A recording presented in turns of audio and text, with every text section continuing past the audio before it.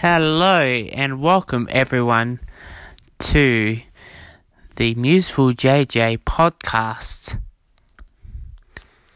Hello, it's Jamie here, Jamie Pemberton, and I'm excited to speak with you for another podcast. It's been a long few days and the weather has been getting a lot colder down here, but my loyal listeners, I have not forgot you. Now, I've just finished audiobooking The Power of Habit by Charles Duhigg. I loved that book. If I could, I would send each of you a copy, but unfortunately, I don't know how many of you actually listen to my podcast, and I wouldn't be able to send it to you even if I wanted to. But go do yourself a favor and get that book. You will not regret it, trust me.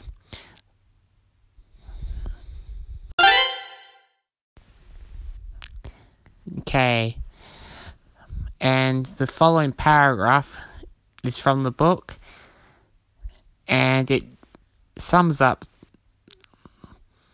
all the book, essentially, and we're going to just go over each area for our podcast. The habit loop is a 3-step loop. First, there is a cue, and that is cue with a C. Then there's a trigger that tells your brain to go into automatic mode and which habit to use. Then there is a routine, which can be physical or mental or emotional. Finally, there is a reward, which helps your brain figure out if this particular loop is worth remembering for the future. Oh, thank you. Well, you're welcome. I live to please. Now, there's several case studies explored by Charles Duhigg here, looking at the cue, which is the trigger. Then he looks at the routine and the reward. Now, I'm going to use Michael Phelps' example from Charles Duhigg, because I love sport, and I think it's a pretty damn cool story Mr. Duhigg uses here. I didn't watch the 200-meter butterfly in the 2008 Olympics in Beijing because I was on my mission at the time. However, I heard about it, which resulted in me viewing it, and now looking back at it, and you're probably thinking, okay, Jamie, this is all great, but I don't know what the hell you're talking about. And you wouldn't be alone there. Anyway, he had water leak into his goggles in the 200 butterfly final from the very start, and he essentially raced the final 50 meters blind. And he pretty much had to count or guess, essentially, to be more accurate, how many strokes he had to do before he hit the wall. And pretty sure his trainer was Bob Bowman. And every time Michael Phelps would get nervous or anxious,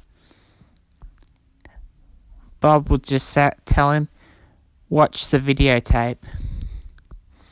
And that was kind of like a trigger to a routine where he would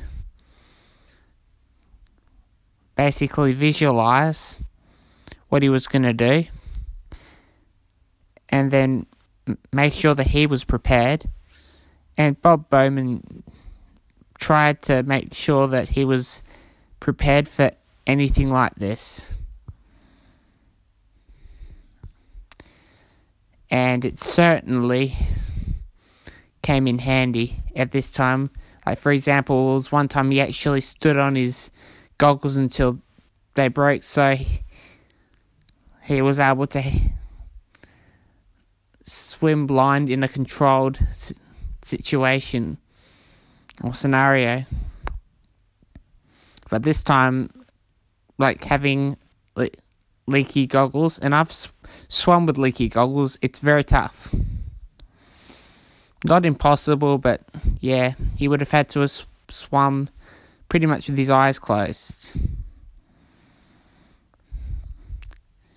And what happened was he counted about 20 to 21 strokes, and butterfly is probably one of the hardest strokes that you could do. So when he reached the wall and he realized his goggles were full of water, he immediately went into his habit, and he had that trigger, which was put in his mind by his coach through all those training situations, saying, watch the videotape. In his mind, he could stay calm, which is important, and then he was able to decide what the best thing would be to do.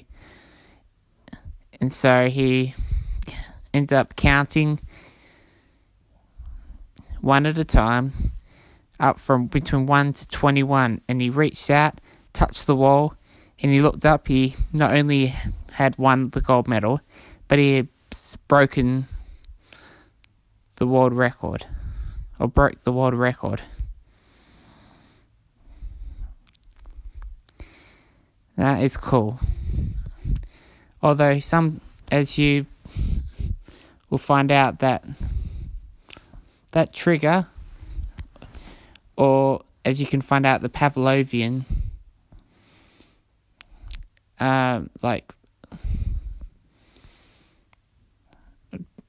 approaches, and if not too many people have heard of Pavlov. I think he's a scientist, or a social scientist anyway.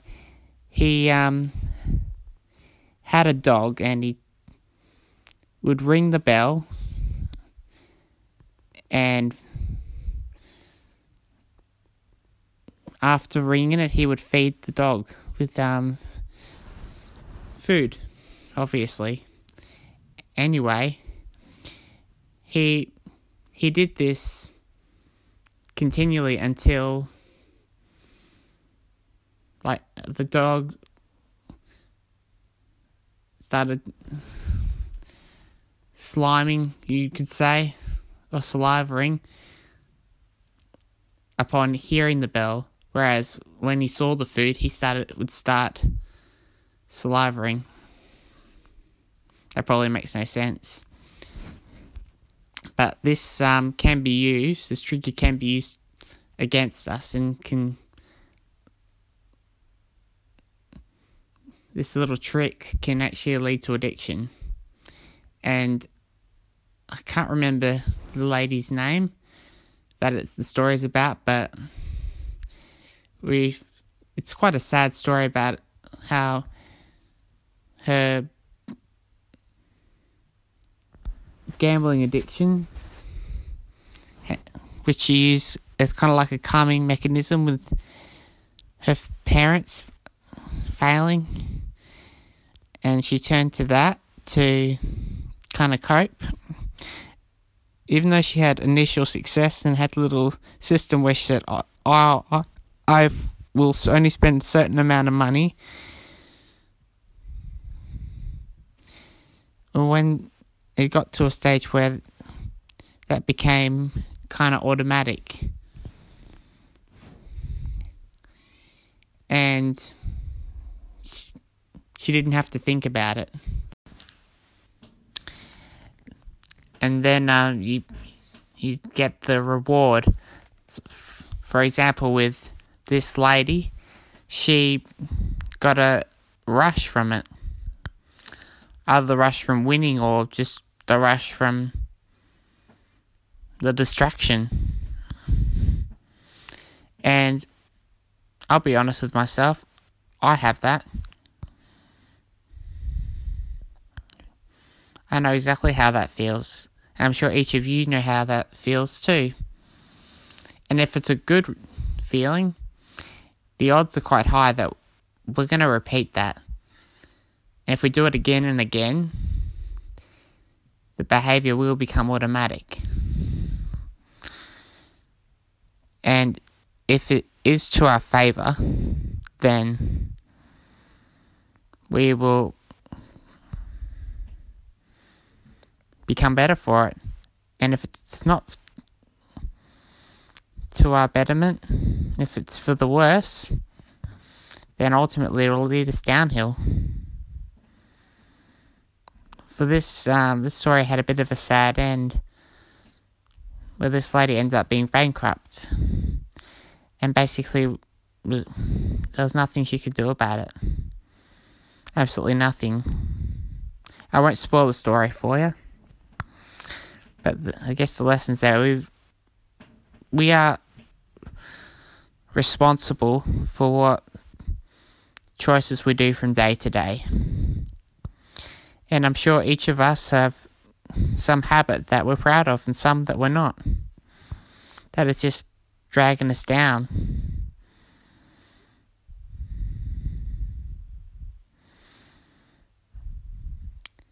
Oh, I've got plenty of habits that I'm not proud of. But this isn't about me. It's about how we can grow together.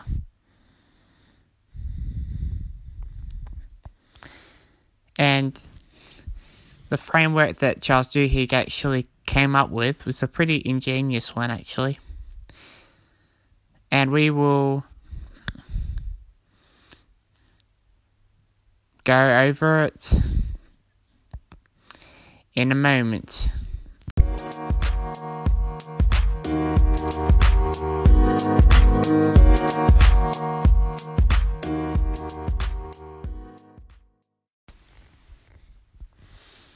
Hello, everyone, and welcome back to the Useful JJ podcast. When I left you, I said that I would discuss a framework that Duhigg had come up with, and I'm sure it wasn't just him, it was probably more a sum of all his research and all that jazz. Okay, the first step was to identify the routine. For example, say I eat too much chocolate, and I normally eat the chocolate while I'm watching a movie. Step 2, experiment with rewards. So,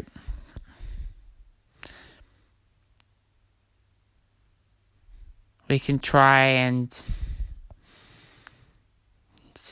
say, well, instead of going for chocolate, I might go for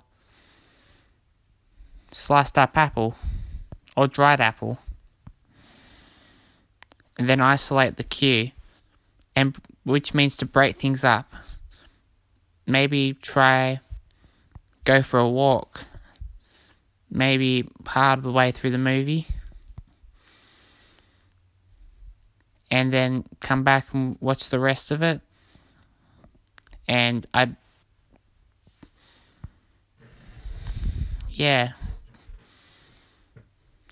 that will probably make things a little bit easier, and it won't set off that trigger, because you're actively thinking, not passively. And then have a plan. So, plan your way forward. Plot your way forward. Make sure you're thinking, though. That was probably one of the biggest things I picked up. When you're not thinking, you're thinking in habit. But when you are thinking, you're not thinking in habit. And it's very much easier to go into automatic mode. Like I heard the whole saying, we're going to sit down watching brain dead TV, and I can think of that as like a habit. And this is giving us some segue or transition into willpower. Now, I'm not going to quote anyone, this is just from my own experience. But we are able to choose our own destiny. We are responsible for our choices. And for every choice, there is a consequence. And sometimes that consequence doesn't materialize until later in life. For example, I'm probably short on examples, but anyway, if you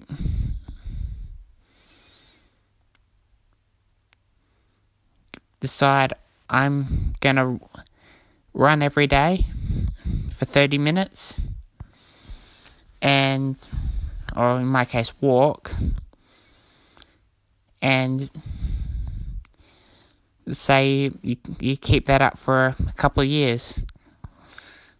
Fast forward a couple of years, you're a lot fitter, and you're able to walk long distances. And it certainly can come in handy sometimes, especially when you don't have a car, and that's what happened to me. Okay. Where was I? Oh yeah, willpower. And the important thing is, though, willpower is a good thing to have. On the other hand, we've got to be very, very careful when we say, we just got to have willpower. Willpower's everything, right? Not necessarily. Willpower, if you switch the words around, it's the power of the will, power of the mind. It is very easy to go into routines that we set up, old traditions, getting set in our ways. And we like easy. Easy is fun. Easy is something we don't have to think about. Which is why we've got to at least allocate some time each day whereupon we can spend time thinking actively, not passively, being agents to act and not being acted upon by our habits.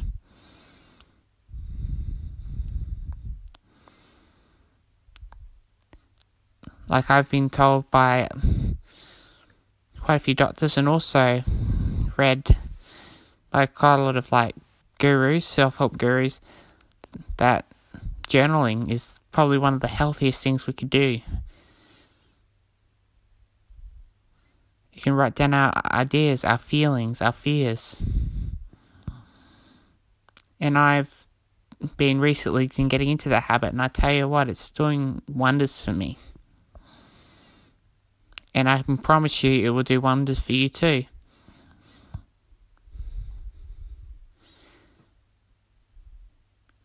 And from my own experience, willpower is a consequence in a lot of ways of our own prior choices.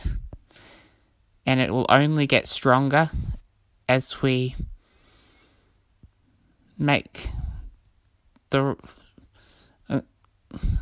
I'm going to say something quite controversial and say make the right choices. Or even just the smart choices. Probably a better word. We've got to pay attention to our body. We've got to listen. At the same time, we've also got to be unafraid to